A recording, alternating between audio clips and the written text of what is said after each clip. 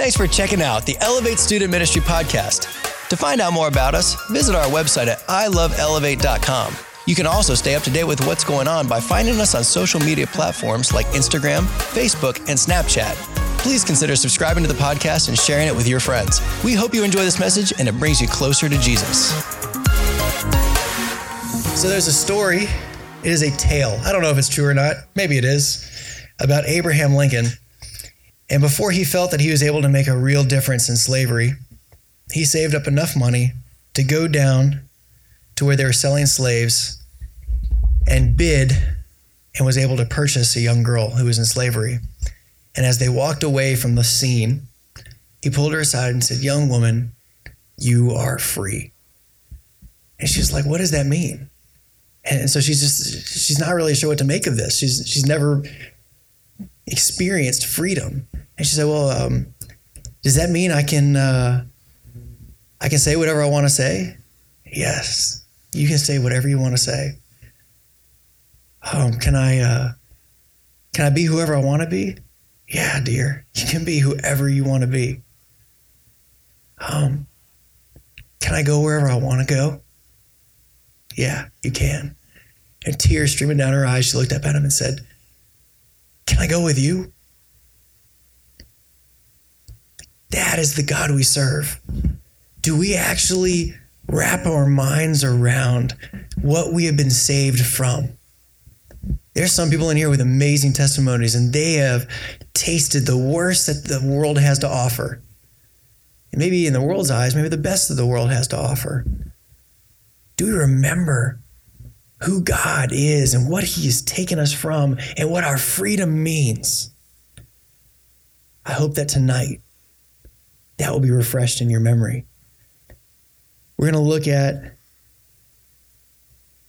the story of Jesus is what we're going through. We're looking at the life of who God's son on earth was. And we've been building up to today. Up until now, it's been the intro of Jesus. We looked at his birth. We looked at who he was as a young man growing up. We looked at his baptism under John the Baptist. And then finally, last week, we talked about Jesus in the desert. All of these things were leading up to a turning point that would be the beginning of Jesus' ministry. And tonight, we're going to open the book on how Jesus presented publicly the kingdom of heaven. And it all starts in his hometown. And so that's where we're going to begin. So if y'all would look up at the amazing screen. Luke 4, we're going to start in 14. Jesus is in his hometown. Then Jesus returned in the power of the Spirit to Galilee. He's coming out of the desert. Remember the fasting and the desert time and the temptations we talked about last week? Then Jesus returned in the power of the Spirit to Galilee. The news of him went out throughout all the surrounding region, and he taught in their synagogues, being glorified by all. And then our author zooms in to one specific instance. So he came to Nazareth, where he had been brought up. As his custom was, he went into the synagogue on the Sabbath day and stood up to read. And he was handed a book by the prophet Isaiah. And when he had opened the book, he found the place where it was written, "The Spirit of the Lord is upon me." Pause. First of all, if you've been here the last couple of weeks, you remember that at Jesus' baptism, the Holy Spirit came on him. Remember that? Big voice, "Behold, this is my beloved Son, in whom I am well pleased." Boom, Spirit comes on him, right? And that same Holy Spirit drove him into the wilderness, we talked about last week, where he would be tempted. And then the very first verse that we started reading tonight says, and then the Spirit brought him back to Galilee. He's being led by the Spirit. And so he opens up this book that was, 400 years old. And he starts reading. And the very first line is, "The Spirit of the Lord is upon me." It starts getting personal. "Because he has anointed me to preach the gospel to the poor. He has sent me to heal the brokenhearted, to proclaim liberty to the captives and recovery to the sight to the blind, to set at liberty those who are oppressed, to proclaim the acceptable year of the Lord." Let's keep going, and then I'll tear it up. Then he closed the book and he gave it back to the attendant and he sat down. In those times, when someone was going to preach, they would sit down. They would do this and they'd preach from here. I can't do that. And the eyes of all who were in the synagogue were fixed on him, and began to say to them, this is kind of a big deal. Jesus is reading from scriptures from Isaiah that have been around a long time, and they had their own interpretations about them. They knew that this passage was about a Messiah that God would send someday. And Jesus says this, today, this scripture is fulfilled in your hearing. You understand the thud that hit their hearts when he said that? Like, who is this guy? Who does he think he is? That he would think that these scriptures are about personally him. So all who bore witness to him and marveled at the gracious words which proceeded out of his mouth. And they said, is this not Joseph's son? Like, kid, you're from our town. We know your dad. And he said to them, you will surely say this proverb to me, physician, heal yourself. Whatever we have heard done in Capernaum, do also here in your country. Does that echo something? Remember? Fast forward, Jesus is on the cross. Hey, if you can save others, save yourself. Get off the cross. Jesus is prophesying right now. He said, assuredly, I say to you, no prophet is accepted in his own country. But I tell you truly, many widows were in Israel in the days of Elijah, when the heaven was shut up 3 years and 6 months, and there was a great famine throughout all the land, but to none of them was Elijah sent, except to Zarephath in the region of Sidon, to a woman who was a widow. And many lepers were in Israel at the time of Elisha the prophet, and none of them was cleansed except Naaman the Syrian. So all those in the synagogue, when they heard these things, they were filled with wrath. I'll pause there for a second. You see, what Jesus said, he took a dagger and he went, remember I said that Jesus in Luke is confrontational? Like, here he is. He is putting on the boxing gloves and intentionally antagonizing the people that are listening. Because he's saying, one, these scripture, they're about me. And the second thing, when everybody's all like, man, who does this guy think he is? Jesus goes so far to say, you know what? When God has visited Israel before, none of you guys would listen. And so he went to people outside of Israel. He went to Gentiles. He went to the sinners. He went to the widows. All you guys that think you have it together, the last time he visited, he didn't come visit people like you. He went and visited the outcasts and the outsiders, and it ticked them off. So they were filled with wrath and rose up and thrust him out of the city. And they led him up to the brow of the hill on which their city was built, that they might throw him down over the cliff. Then passing through the midst of them, he went his way. Y'all, these people were ticked. They were about to kill Jesus by chunking him off a hill. That is crazy. These people were so upset. Leave the words up there. So this is kind of how I see it in my mind. Personally, I think Jesus knew Kung Fu. I mean, think about it this way. So they're dragging him up the hill and about to throw him off. And then he's all like, boom, gentlemen, you trying to throw me off over there? I'm going that way. Does anybody have a problem with this? And now let's go back to 30. Then passing through the midst of them, he went his way. Kidding aside, these people were so angry. But Jesus said something that was so profound that I don't want to skim over it.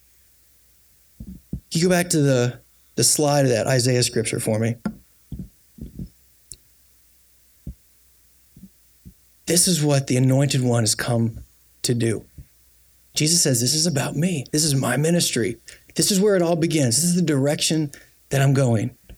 To preach the gospel to the poor, to heal the brokenhearted, to proclaim liberty to the captives and recovery to the sight of the blind, to set at liberty those who are oppressed, and to proclaim the acceptable year of the Lord. And I want to stay there for just a minute. The acceptable year of the Lord. That's subtle and it's undercover, but I want you to know what this is, because they were writing about something that every Jew knew about, and it was called the year of Jubilee. Jesus is saying, I've been called to do these things. Now, I want to unpack what the year of Jubilee is, and you're going to be like, whoa, that's so cool. So if you were to flip back in the Old Testament, back to Leviticus 25, hold that in your mind for a second. Let's flip all the way back to creation. You remember how God worked on the world for 6 days, created everything there was, and then on the seventh day he rested? Like, not like this, yes. Y'all remember that? And we don't know if it was 6 eons or 600 years or 6 literal 24-hour days. I don't know. Doesn't matter. He created for 6 days, and on the seventh he rested. And then you fast forward again and you see when Moses led the Israelites out of Egypt. I know I keep referencing that week after week. This is crucial stuff to understanding who Jesus is. And they got out in the wilderness. And what was the first thing he said? Moses, we have no bread. We're hungry. Talked about this last week. And God did a miracle. He started sending bread from heaven. It was called manna, which means what is it? And it would come out in the morning and there would be crusty bread stuff on the ground. And they said it tasted like flour and honey all over the ground, that God would send bread. And God said this, Moses, I want you to tell the people that 6 days a week, when they go out, this stuff is going to be all over the ground and they need to collect it and eat it. And on the sixth day, I'm going to have a double portion out there and I want them to collect twice as much because on the seventh day, I want them to rest. And you know, on some days people will go out, maybe it was on the fourth or fifth day or whatever, and they try to collect twice as much to collect for the following day. And the next morning when they would open it up, it would be rotted and moldy. But on the sixth day, when they collected the double portion and they were obedient, on the seventh day they would open it and it would still be fresh. Because God was teaching them trust. He was teaching them to lean on him, to believe what he says is true. And so year after year, for 40 years, God kept his promise that for 6 days they would have bread. The sixth day he would double it. And on the seventh they would rest. Now, the day would come that they would finally get off their 40-year hike. They would move into the land of Canaan. They would take it for the Lord. Yeah, become a nation. And God gave them some new principles. And in Leviticus 25, he says this, and this is crazy. This is economics on steroids. God says, I want you guys to work hard for 6 years. Plant your crops, your vineyards, the works. 6 years. But on the seventh year, I want you to take a year off of work. A year vacation. Let the land rest. Let your vineyards rest. You rest. Like, that's crazy. What are you talking about? Take a year off. Like, we couldn't even imagine that in our minds. Just take a year off work. Like, that's incredible. And God says this, look, don't go out there and try to gather the stuff that grows by itself. Be obedient and rest for a year. They didn't even know this, but on a scientific level, giving the ground this opportunity to rest would make it more fruitful when they finally came back to plant it. They didn't know that stuff then. But God was giving them instructions to have a full and abundant life. Take a year off. And you know what else God said? He said, you know what? In that sixth year, because remember we're talking about crops. It takes a year to plant. You have to wait for it to grow, and then you finally harvest it. So God said, in the sixth year, I'm going to give you 3 times as much. So that on year 7, you can rest and you'll still have food left over. On year 8, whenever you're planting and you're not growing anything, you'll still have food left over. And on the 3rd year, the next one, you'll still have food left over as you start going out and reaping. That's the God we serve. Now get this, it gets even crazier. Economics on steroids, this is wild stuff. God said, okay, every 7, because he calls them Sabbaths, every 7th year they're supposed to rest. Now 7 of those is in 49 years. Every 49 years, you're going to take a year. Not only are you going to rest, but get this. If you've bought or sold land, all land is going to go back to its initial owners. Oof, it becomes your land again. Any debts, everyone who has debt across the whole country, your debts are ended. Your debts are released. No more debt. And any slaves living in anybody's house are set free immediately. It is called the year of Jubilee, the year of freedom, the year of celebration, the year of the trumpet. And they would blow it all over the nation. And slaves were set free. Debts were canceled. Land went back to the original owners. And it was God hitting the reboot button on the nation. And they would take that year off as a year of rest, celebration, and freedom. Every 50th year, they would do this, the year of Jubilee. So I want you to catch that when Isaiah is saying stuff like, the Holy Spirit is going to be on the Messiah is going to come and do these things. He's going to heal the brokenhearted, and he's going to open the eyes of the blind, which Jesus is the only person in the Bible that actually did that. And he's going to come and proclaim the year of Jubilee. That Jesus is taking a physical thing that they understood and he's elevating it to a spiritual level. It's amazing. Jesus proclaims in himself, today, this is fulfilled in your presence. Jesus himself, God in flesh, declares a Jubilee opportunity. And that Jubilee opportunity, let's read them again. It's just so good. Throw them up there. Jesus would come and he would preach the gospel, the good news to the poor. Y'all, he would heal the brokenhearted. He would proclaim the good news to the captives. He would give sight to the blind. He would set free the oppressed. And he would proclaim the year. I think that actually says of Yahweh. I remember in the Goonies, I love it, like the big speech at the end. This is our time. This is our place. Y'all remember that? Please tell me you've seen the Goonies. You need to go home tonight and watch the Goonies. It's our time. It's our place.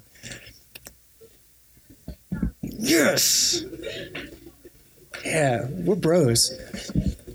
Y'all, God in flesh is speaking here, and he says, I have come to proclaim the year of Yahweh. And in this year, people are going home. Slaves are set free. Slaves of the heart, y'all. Jesus is escalating this to a spiritual level. He's talking about how good news is being preached. You know what? There's good news to the soul, because before we give our hearts to Jesus, we are enemies, incurring the wrath of God, because what is holy cannot be with what is sinful. And so we are on God's stiff arm list. And Jesus comes with his love and makes a peace there and makes a relationship so that his holiness will be laid over us and we can have a relationship with the God who is holy. There is peace. That is good news proclaimed. We are slaves to sin. Y'all, we are born sinners. And Jesus sets us free. He came to proclaim the year of Yahweh. Y'all, we often forget what we're set free from. The Israelites out there wandering around getting free bread. So many times they go to Moses and say, Moses, man, things are hard. Can we just go back to Egypt? It was like they forgot. They forgot that Pharaoh threw their children to the alligators in the Nile. They forgot that Pharaoh would whip them like crazy and force them to make bricks without straw. They forgot that year after year after year, they were oppressed and brutalized and beaten. And they forgot that. And once they got out in the wilderness and things got a little sticky, they'd say, we just want to go back. Friends, elevate. We've got to remember where we came from. We've got to remember who Jesus calls us. We need to remember on a regular basis that we've been set free from sin. This 821 video strikes a chord in me, and it reminds me of a story. I was involved in a program very similar in Oklahoma.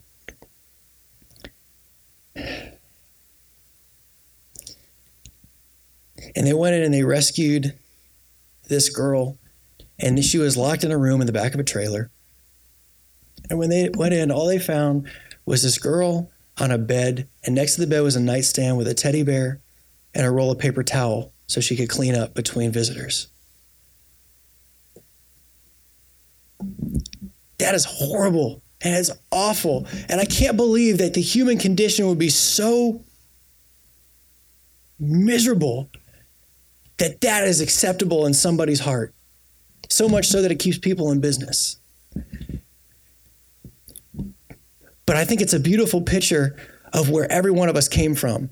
Because we think that if we don't have any big sins, we're not that bad. But the fact is, every one of us are just as abhorrently a slave to sin as she was in that situation. Every one of us are horribly and disgustingly separated from God. There's no difference between a lie and murder in God's eyes. One way or the other, we vomited on the wedding dress of, that's another analogy that's way out of there. Guys, when we were set free from an abhorrent picture like that. That was us. We were a slave to sin. We were blind and thought this was normal. You know what's so sad is we get so blind to our own sin, and we're in a society that's so blind that they think that not only is it normal, but they brag about how much sin they have. Not even realizing that It is such a disgusting bragging right. And someone just like that this team went in and rescued this girl out, Jesus came to proclaim the good news and to save us. And he went out of his way to find people bound in bondage and got them out of the back of a dirty trailer and opened their eyes to see that when they're looking around, that reality is that they're separate and they need a savior.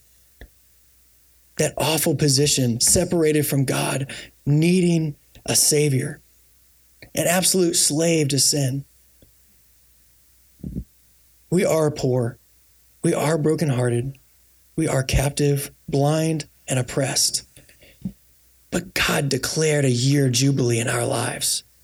Maybe there's someone in here that God hasn't declared jubilee in your life because you haven't surrendered yet. Maybe you've been blind to the sin that you've been in. And you're going, okay, what does it take? Okay, I got you, Dom. Show me. How do I accept Jesus? How do I accept that kind of freedom? It's through the name of Jesus. The name above every name. The name Jesus means Yahweh saves. That is the God that we serve.